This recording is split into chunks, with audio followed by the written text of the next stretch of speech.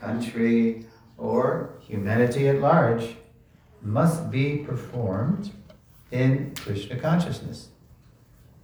That is the instruction given by the Lord to Karda Muni. Maharaj Yudhishthira welcomed Narada Muni. Quote, "Wherever you are present, that place becomes sanctified, because the Lord himself is always seated in your heart."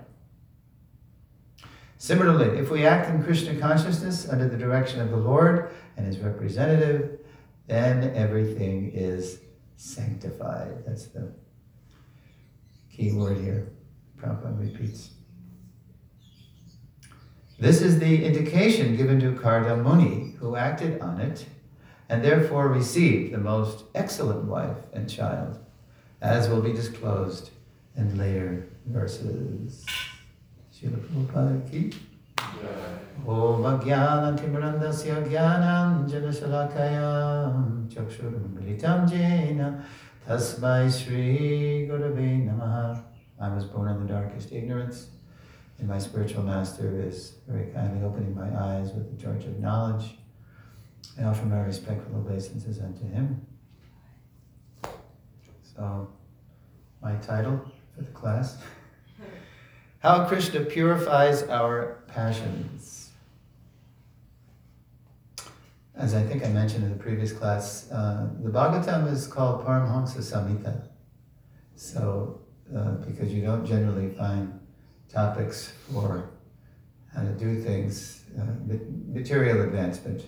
It's not a text for pravritti marg, trying to improve our lot in the material world. It's beyond karma kanda, jnana kanda, trying to improve yourself materially. So then, as I mentioned, why do all of a sudden we have all these verses, texts, and purports, elaborations on how to go through the Grihastha ashram right? And has been pointed out, because that's the way we get to where we want to go. It's the Paramahansa Samhita, so back to Godhead is where we want to go, and being free from all material desires. But there's a process, a way to do that. And so it's, as we hear Prabhupada and Krishna say too, it's a gradual process.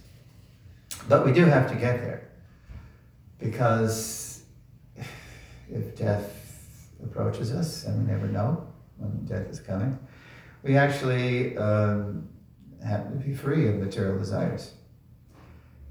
So there is a whole life plan that the Lord has for us, and he's outlining that for Karda Muni, his dear devotee who had the order to beget good progeny. And so he's approaching the Lord for it, how to do it. I thought it would be interesting to take a look at, how do I put it here, verses and purports recently read and soon to be read, where Prabhupada, he's really fleshing it out, how to do it right, how to go from where we are back to Godhead, and for most people, through the Grihastha ashram. So let's take a look at that. I'm just going to first of all look at just very recently read passages, and perhaps we can reflect on them some more. The first one is today's text for 29:30, so I'm just going to look at passages from what we just did, Kirtan and the Tula Prabhus. So in text 27, Prabhupada's talking a lot about the virtue, the wisdom of supervised marriages, which is so different from modern ethic. I mean, if we had a classic arranged marriage here, and then the press got wind of it, I'm sure the press would be very sarcastic about it. They think it'd be some horrible cult thing, Although, because we're so well established in Tucson, maybe they think twice. Maybe they send somebody out to actually get the backstory. That would be nice. So, Okay, so 321.27 purport. It's not long. I'll just reread it and see what we think again about Prabhupada's words. The selection of a good husband for a good girl was always entrusted to the parents. That's just the way it was. Because they knew, if you just, when we're of marriageable age, if we're just following the authority of our passions, there's, I think, following the authority of our authority used, facetiously, then we'll probably make the wrong choice, because it's superficial considerations based on mutual attraction, boy-girl. So we need, and that should be there, ideally, but that shouldn't be the main thing. That shouldn't be where we stop. So Prabhupada writes, the selection of a good husband for a good girl was always entrusted to the parents. Here it is clearly stated that Manu and his wife were coming to see Kardama to offer their daughter because the daughter was well qualified, and the parents were searching out a similarly qualified man. This is the duty of parents. So I've known grihastas in our ISKCON history who their daughter comes of marriageable age, and their daughter they see the wisdom of their parents helping her. She's not going to just go elope with some guy. So at least on 2 occasions, and these are very senior, responsible godbrothers of mine, they did just say it to me. They said they obviously were approaching other godbrothers. Suresvara Prabhu, if you happen to meet in your travels a nice-looking young man, and you don't have to tell him that I'm approaching you about scouting out, a nice young man looking for a wife. And so you might want to just do a kind of informal interview, just try to get to know him. So that was nice, that they were sincerely searching. And in at least one case, I know, the parents did finally settle on a good man for their daughter.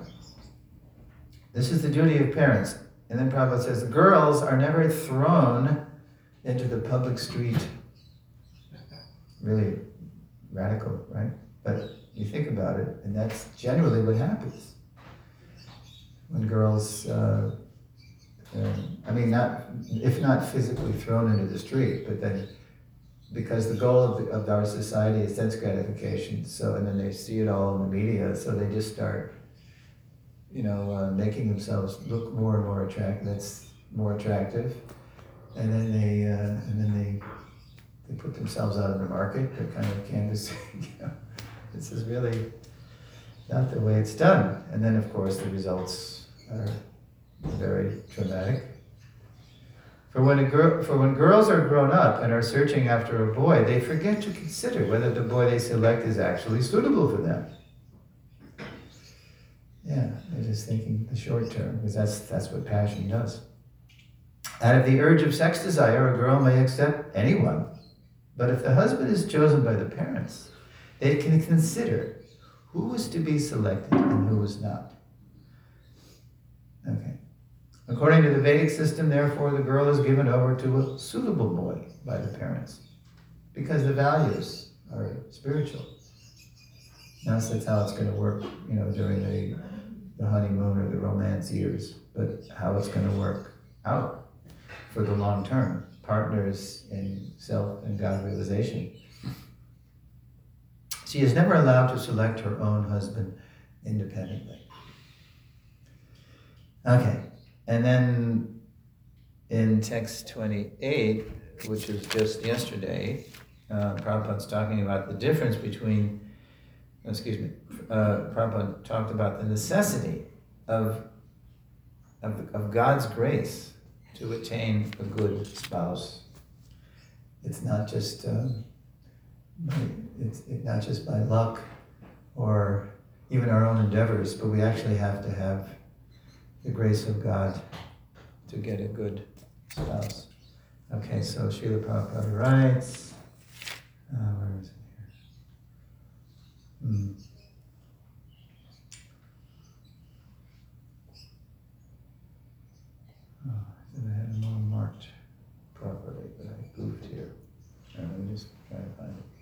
Oh, here it is. Okay, here we go. So Prabhupada writes, only by God's grace can one get a nice wife, just as he desires. Now, if it's really the grace of God, it's a nice wife that isn't going to just be, nice for a while, but it will be, a life partner, as they say. Similarly, it is only by God's grace that a girl gets a husband suitable to her heart. Thus it is said that if we pray to the Supreme Lord in every transaction of our material existence, everything will be done very nicely and just suitable to our heart's desire. In other words, in all circumstances, we must take shelter of the Supreme Personality of Godhead and depend completely on His decision. That doesn't mean we don't do anything. We don't make some endeavor, but ultimately we leave it in the Lord's hands. Man proposes, God disposes. The fulfillment of desires, therefore, should be entrusted to the Supreme Personality of Godhead. That is the nicest solution. Usually in writing, if you use the word nice, it's considered lame. Be more descriptive, Prabhu. But Prabhupada uses the word so nicely that there's a certain charm about the way Prabhupada uses the word nice. He uses it a lot.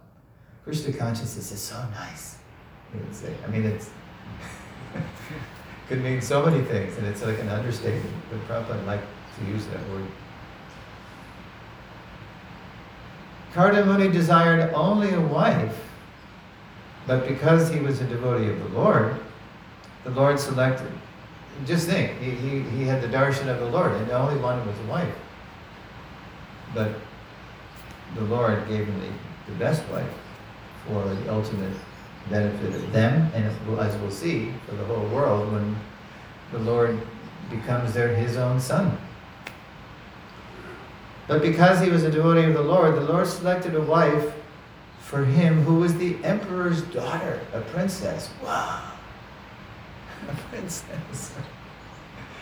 You got a princess, but not an ordinary princess. Not just a prima donna, Miss America, whatever. Thus, Karna Muni got a wife beyond his expectation. If we depend on the choice of the Supreme Personality of Godhead, we will receive benedictions in greater opulence than we desire. And I think we talked somewhat a lot about that. Okay, so now we're going to go, that's recent, purports recently read and soon to read. Now we're going to look ahead a little bit, and you'll see more how Prabhupada is helping us get back to Godhead, specifically in terms of the Grihastha ashram. And the next one, I discovered 3:22:11. Let's look at 3:22. That's the next chapter. And the next chapter is the marriage of Karna Muni and Devahuti. So in 3:22:11, Prabhupada's looking at the difference between Griha Medi and Grihastha life. This is a very common theme, as Prabhupada knew as he was traveling around the world and preaching to us Kali Yugans how we're trained how to be Griha Medis. If we marry at all, we're trained how to be materialistic family people and not spiritual family people. Okay. So Srila Prabhupada writes, a wife should not only be equal to her husband in age, character, and qualities, but must be helpful to him in his household duties. The household duty of a man is not to satisfy his sense gratification. So first it said the wife should be helpful, but now it says what the man should be. Is not to satisfy his sense gratification, but to remain with a wife and children, and at the same time attain advancement in spiritual life. We mentioned the parallel, Srila Bhaktivinoda talks about the parallel rails on a train track. So we usually, to continue the metaphor, go off the rails when all of a sudden the two tracks aren't parallel anymore. One is threatening the other. The husband, he says, I don't want to work anymore, I just want to go off and chant. Or he just works and neglects his ashram duties, his sadhana. So they have to be parallel. One who does not do so is not a householder, but a grihamedi. Two words are used in Sanskrit literature. One is a grihastha, and the other is grihamedi. The difference between grihamedi and grihastha is that grihastha is also an ashram. It's also a phase of life, that where you just put down your beads and the books and you just go work. All work and no play makes Johnny a dull bhakta. Right? For a grihamedi, so grihastha is also an ashram, a spiritual order. But if one simply satisfies his senses as a householder, then he is a grihamedi. In San Francisco, Prabhupada told the devotees, so grihastha ashram, it's a kind of license for sense gratification, but don't take it. In other words, don't indulge in the name of being a family man. For a grihamedi, to accept a wife means to satisfy the senses. But for a grihastha, a qualified wife is an assistant in every respect for advancement in spiritual activities. It is the duty of the wife to take charge of household affairs. So she's in charge of the house, right? And not to compete with the husband. A wife is meant to help, but she cannot help her husband unless he is completely equal to her in age, character, and quality. I think I mentioned in the previous class how my god sister Shilavati, elderly lady, she came in her 30s and she came with her husband, and she had a hard time because her husband was trying to be a devotee but he couldn't follow the principles, and she was getting exasperated, and so she wrote Prabhupada a letter about her woes, and Prabhupada wrote back and said, actually it doesn't matter who surrenders to whom. If you're more Krishna conscious, you can be the guru of your husband. Usually the wife, likes to look up to the husband, as the pati guru, but then Prabhupada said in this case, because it was kind of upside down and backwards, it doesn't matter who surrenders to whom. So ultimately, Shilavati prevailed, and her husband couldn't make it, but at least he tried. No loss or diminution. It is the duty of the wife to take charge of household affairs and not to compete with the husband. A wife is meant to help, but she cannot help her husband unless he is completely equal to her in age, character, and quality. So we're going to come up to that now, because it's much easier if the husband is equal to or superior to the wife. Let's see here. So that was 322.11. And then 322.15 are the deciding factors in choosing a wife. So this is still the same chapter, marriage of Karna, Muni, and Devahudi. Fast forward a few verses. Yeah. Okay. All right. Okay, so Srila Prabhupada writes in his purport, there were many considerations by Kardama Muni before accepting the daughter of Swayambhuva Manu. Most important is that Devahudi had first of all fixed her mind on marrying him. Okay, there's a good one, huh? What's the Vedic, remember what Prabhupada would write, say, the lady, the girl, the first man she gives her heart to, it's very hard for her to ever forget that man. Remember? Prabhupada, I forget where he says that. It might be in this section. Yeah, when I tried remarriage with a French god sister, she introduced me to her old boyfriend. Oh la la. Success formula. Right. No. So she was always talking about Michel. Now Michel is Michael in French. Not Michel like Aunt Michel. but Michelle. And so she would, because we were trying to get to know each other, you know. And so I said, how did you grow up? And, oh yeah. So did you ever have a boyfriend? Oh yeah, Michelle. So she told me all about Michelle. And Michelle was still in touch with her, right?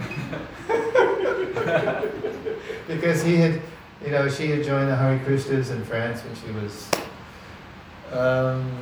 she was 19, yeah. She ran away because she was bad after God, you know. I was bad after God. And then, so Michelle was sad that his girlfriend of many years had chosen God. But he was a good guy because he wished her well. But he could also never forget, forget her name now. Veronica, we would say. Veronique. So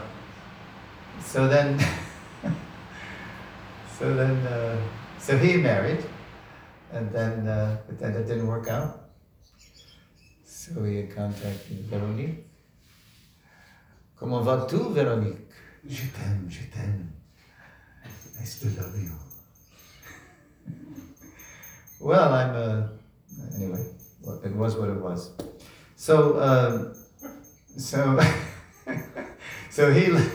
he was living not far actually from where she was living, in Loche, La Valois, not far from New Mayapur. And so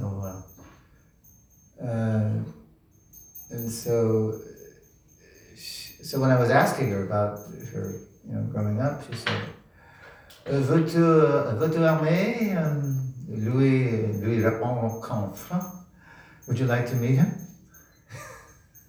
Sure. Let's meet the old boyfriend. Let's get it all. Let's let all the cards on the table. Let's let it all hang out, you know.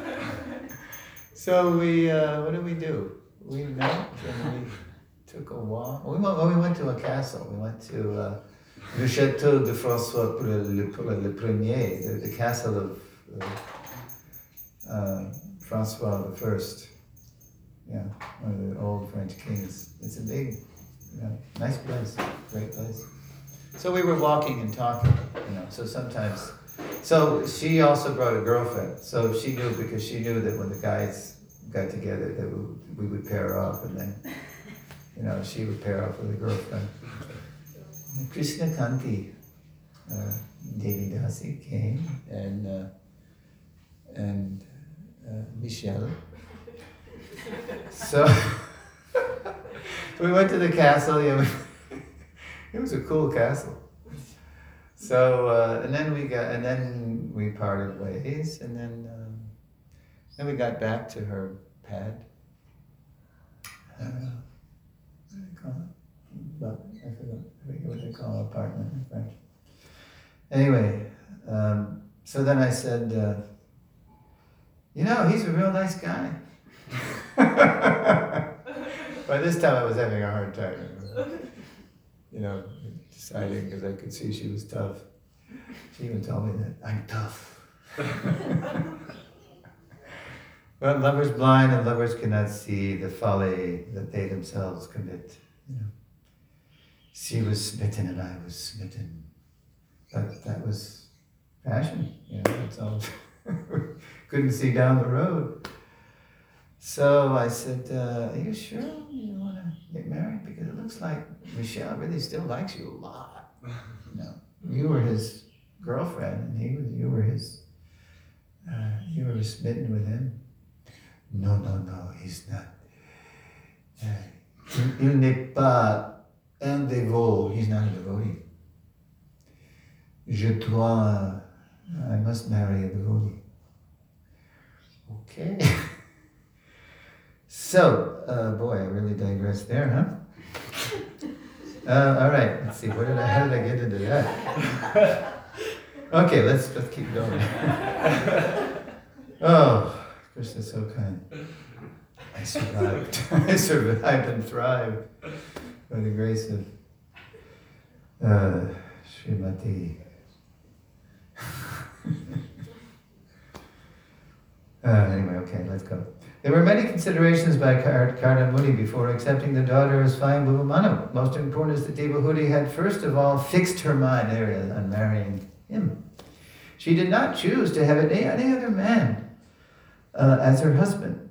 Oh, here it is. That is a great consideration because female psychology dictates that when a woman, here it is, I didn't obviously read the whole purport. When a woman offers her heart to a man for the first time, it is very difficult for her to take it back. That's why they were married, at least, set at puberty. Yeah. And then the girl knows, this is my husband. I don't have to put myself on the open market. This is my husband. I'm okay. And he's a very nice boy. Because they do Jyotish. They do. They do the families. There's a whole support system for a good marriage. Not just open market at the bar,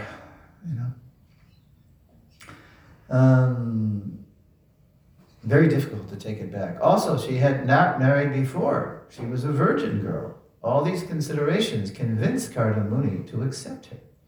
Therefore, he said, yes, I shall accept your daughter under religious regulations of marriage, because he had a good goal of life, and so did she. They were both sadhus, sadhvi and sadhu. There are different kinds of marriages, of which the first-class marriage is held by inviting a suitable bridegroom for the daughter and giving her in charity, well-dressed and well-decorated with ornaments, along with a dowry according to the means of the father. There are other kinds of marriage, such as Gandharva marriage and marriage by love, which is the standard today, just superficial love, in quotes, which are also accepted as marriage. Even if one is forcibly kidnapped and later on accepted as a wife, that is also accepted. Now that's, Vedic days. That's what Krishna did with Rukmini. And Rukmini wrote him a letter and never even met him. But just by hearing about Krishna, Rukmini knew, this is the one. I won't be satisfied unless I have Krishna. He's the best. So she wrote her a letter. And of course, Krishna knows everything. So he said, Rukmini, yes. But Kardam, and then he snatched her away during her the Swayamvara. Because a princess could do that. She could choose. She could choose the husband. She was qualified. Because she was beautiful and she was raised perfectly controlled. So Rukmini was really getting worried because there were all these princes, all the guys who had come, drooling over Rukmini's beauty, and with their, all buff and with their bows and arrows and, But then finally, Krishna came in, and Rukmini knew it was him just because she had heard about it. This must be Krishna. And Krishna spotted her, and Krishna just immediately put her on the chariot, like a lion snatches, what is it? Like a lion, I forget how it is, snatches a deer away from other, I forget what the metaphor is, but you get the idea. And then they all were stunned. Krishna can't do this. So they all went after him. And Krishna just defeated them all. But Karna Muni accepted the first-class way of marriage because the father was willing and the daughter was qualified. She had never offered her heart to anyone else. All these considerations made Karna Muni agree to accept the daughter as Swayambhuva Manu. He wanted a first-class pure girl because he had just done 10,000 years of tapas, meditation. He was pure consciousness. She was pure. Those were the days, my friends. But that's okay. It's Kali Yuga, and it's almost a given that by the time, and that's for children of devotees, by the time we come to the shelter of Prabhupada's movement, we've already been ruined many times over. Okay, let's look at one more before we go to Q&A for more reflections. Okay, the 322.19, just a few verses later, where Prabhupada's, and this verse, Srila Prabhupada talks about the importance of begetting children for the Lord's service. Who'd have thunk? We forgot that's what it's for. Sexuality, right? Okay, so, well, I'll just read the verse too. This is nice. This is the conclusion, the Kardam's conclusion. Therefore, I shall accept this chaste girl as my wife on the condition that after she bears semen from my body, I shall accept the life of devotional service accepted by the most perfect human beings. That process was described by Lord Vishnu. It is free from envy. So the agreement was, as soon as she has a son by him, they're going to have daughters, because sages are going to marry their daughters and then to populate the universe. That's part of the duty that Kardam has from Brahma. He doesn't want to disappoint Brahma like the Kumaras did.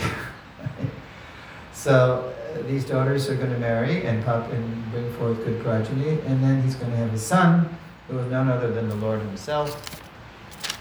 And so Kardam says to Devahudi, well, then I'm going to leave. And she's fine with that, because she's also a saintly person and she wants to hear from that son. Okay, so let's see. Here's the purport. All right.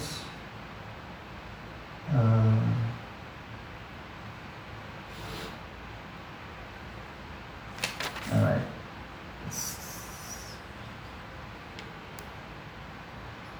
Parents should see to it that the child born of them does not enter the womb of a mother again. Unless one can train a child for liberation in that life, there is no need to marry or produce children. If human society produces children like cats and dogs for the disturbance of social order, then the world becomes hellish. Sound familiar? As it has in this age of Kali.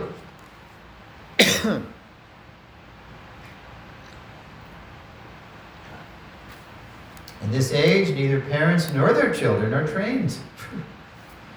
Wow. Free for all, right? Both are animalistic and simply eat, sleep, mate, defend, and gratify their senses. This disorder in social life cannot bring peace to human society. Kardamuni explains beforehand that he would not associate with the girl Devahudi for the whole duration of his life, which is also the system, even today.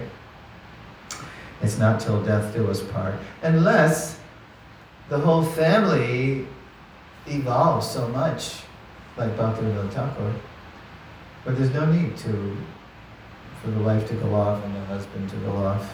They're growing, their desires are getting purified, right, in the Grihastha ashram, because they're intensely worshipping the deity, honoring prasad together, hearing Bhagavat together, chanting Hare Krishna together, and they're falling in love with Krishna. So their desires are getting purified right in that ashram.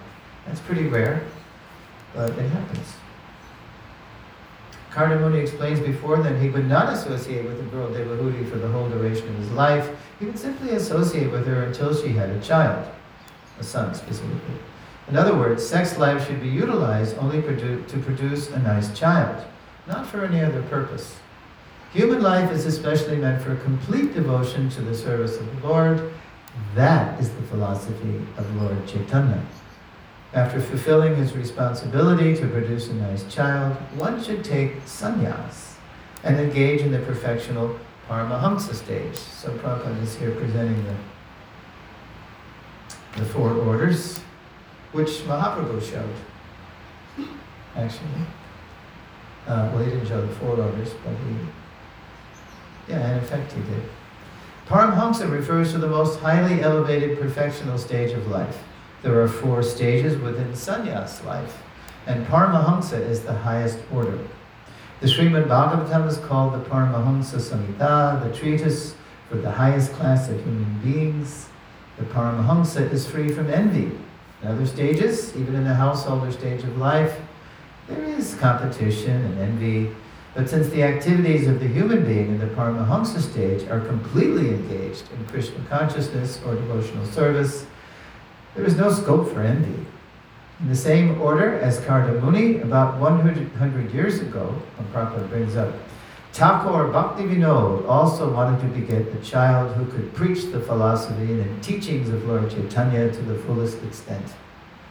By his prayers to the Lord, he had as his child Bhakti Siddhanta Saraswati Goswami Maharaj, who at the present moment, listen to this, who at the present moment, and Prabhupada wrote this purport in 1971 roughly, who at the present moment is preaching the philosophy of Lord Chaitanya throughout the entire world through his bona fide disciples. So that's the attitude of a bona fide spiritual master. That he's being, whatever he's speaking or doing is by the mercy, by the blessings, by the grace of his Guru Maharaj and the whole Parampara. Okay, I'm going to read today's verses again if you have anything to add about the topic is how Krishna purifies our passions. Let's go back to, text 30. With your heart, this is the Lord, with your heart cleansed by properly carrying out my command, resigning to me the fruits of all your acts, will finally attain to me. So who can think of a Gita verse? I'll read that again. With your heart cleansed by properly carrying out my command, resigning to me the fruits of all your acts, there's the key phrase, you will finally attain to me. 9th chapter, text 27. Yat Kuroshi, Yat Juhoshi, Vidasya, Yat Tapasyasi, Kamteya, Tat Kurushva, Marakadam. That says it all you do. O son of Kunti, all that you do, all that you eat, all that you offer and give away, as well as all austerities that you may perform, should be done as an offering unto me. And that makes it all yoga. We're not simply doing it for selfish or extended selfish gratification. That completes the circuit. All right, Suresvara Prabhu. That was a very enlightening, cathartic, self-psychoanalysis you gave us of your own experience. And I hope it has released you from the engram accrued from that experience. It certainly was very beneficial for the audience. We also experienced a great releasing of You don't have to repeat my mistakes, folks. past energies. So that was good. That was really good. Thank you. And thank you that I lived, and thank you, Lord, I lived to tell the tale, right? I survived. Oh la la la la. Yeah. That's the duty of the elders to the juniors. We can tell you what we did wrong, and you don't do what we did. Personal testimony. Personal realization. Realization comes from experience. Yes, Guru. That verse in the Bhagavad Gita, abandoning all fruits, you're sure to attain me, the perfect and highest goal or something like that. Yeah. I can't remember. Yeah. I think it's like very, very similar. Yeah, right. Can you do a word search? Did you know? I'm recording it. Oh, there it is. What are the words again? I believe it's something similar, like giving up your fruits unto me, you're sure to attain me, the perfect and most highest goal or something. Yeah. That sounds like the 12th chapter.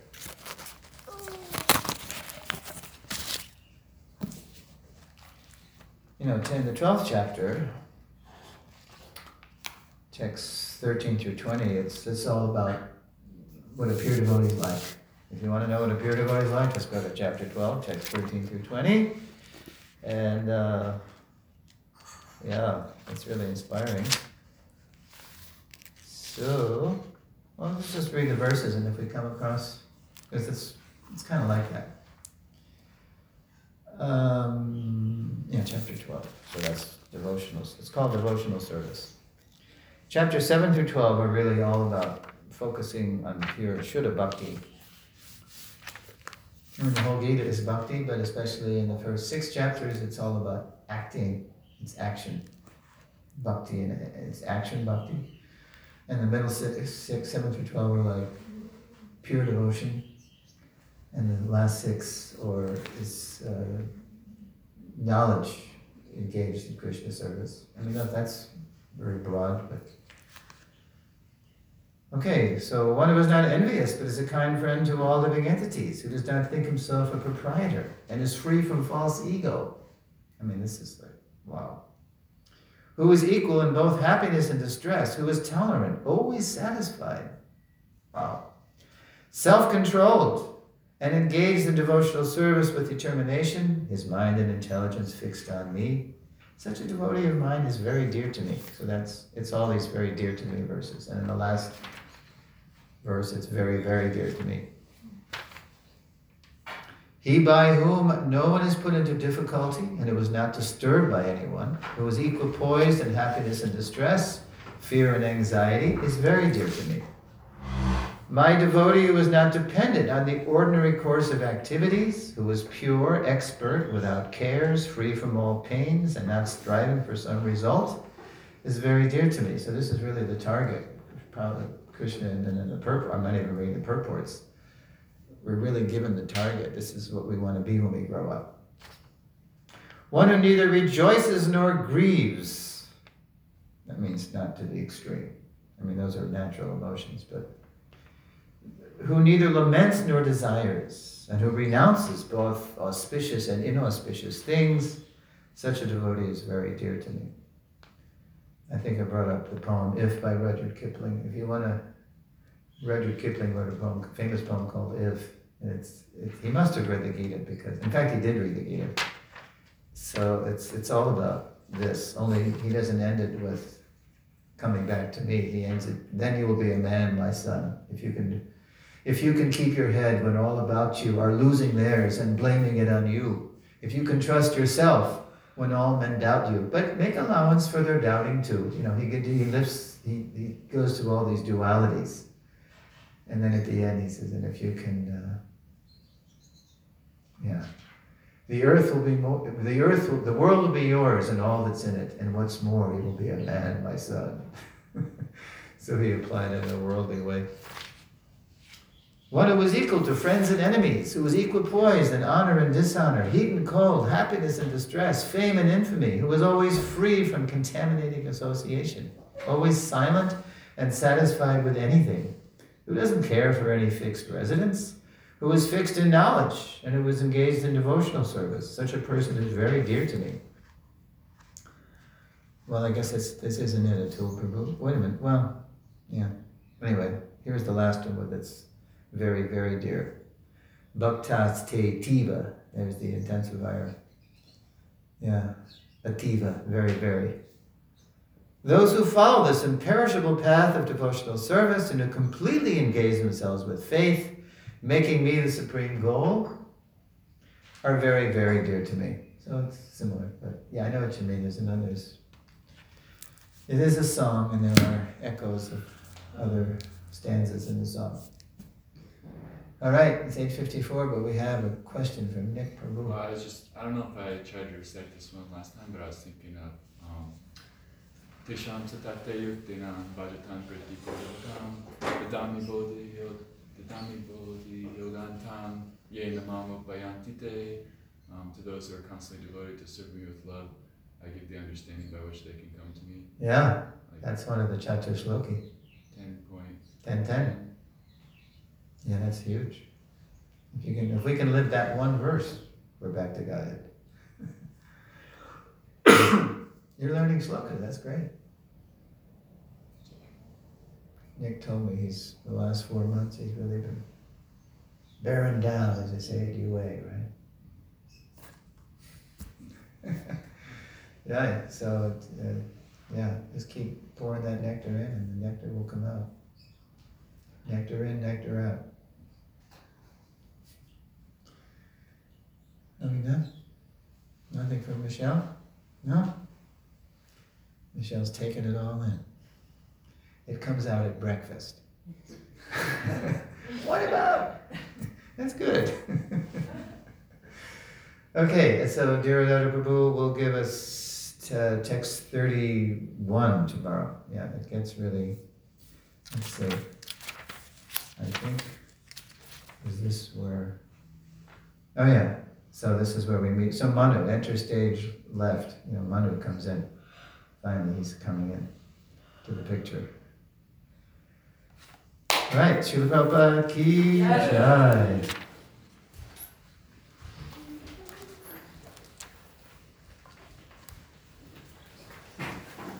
Oh, that's the wrong Special note here again. It's going to be a Buddha back.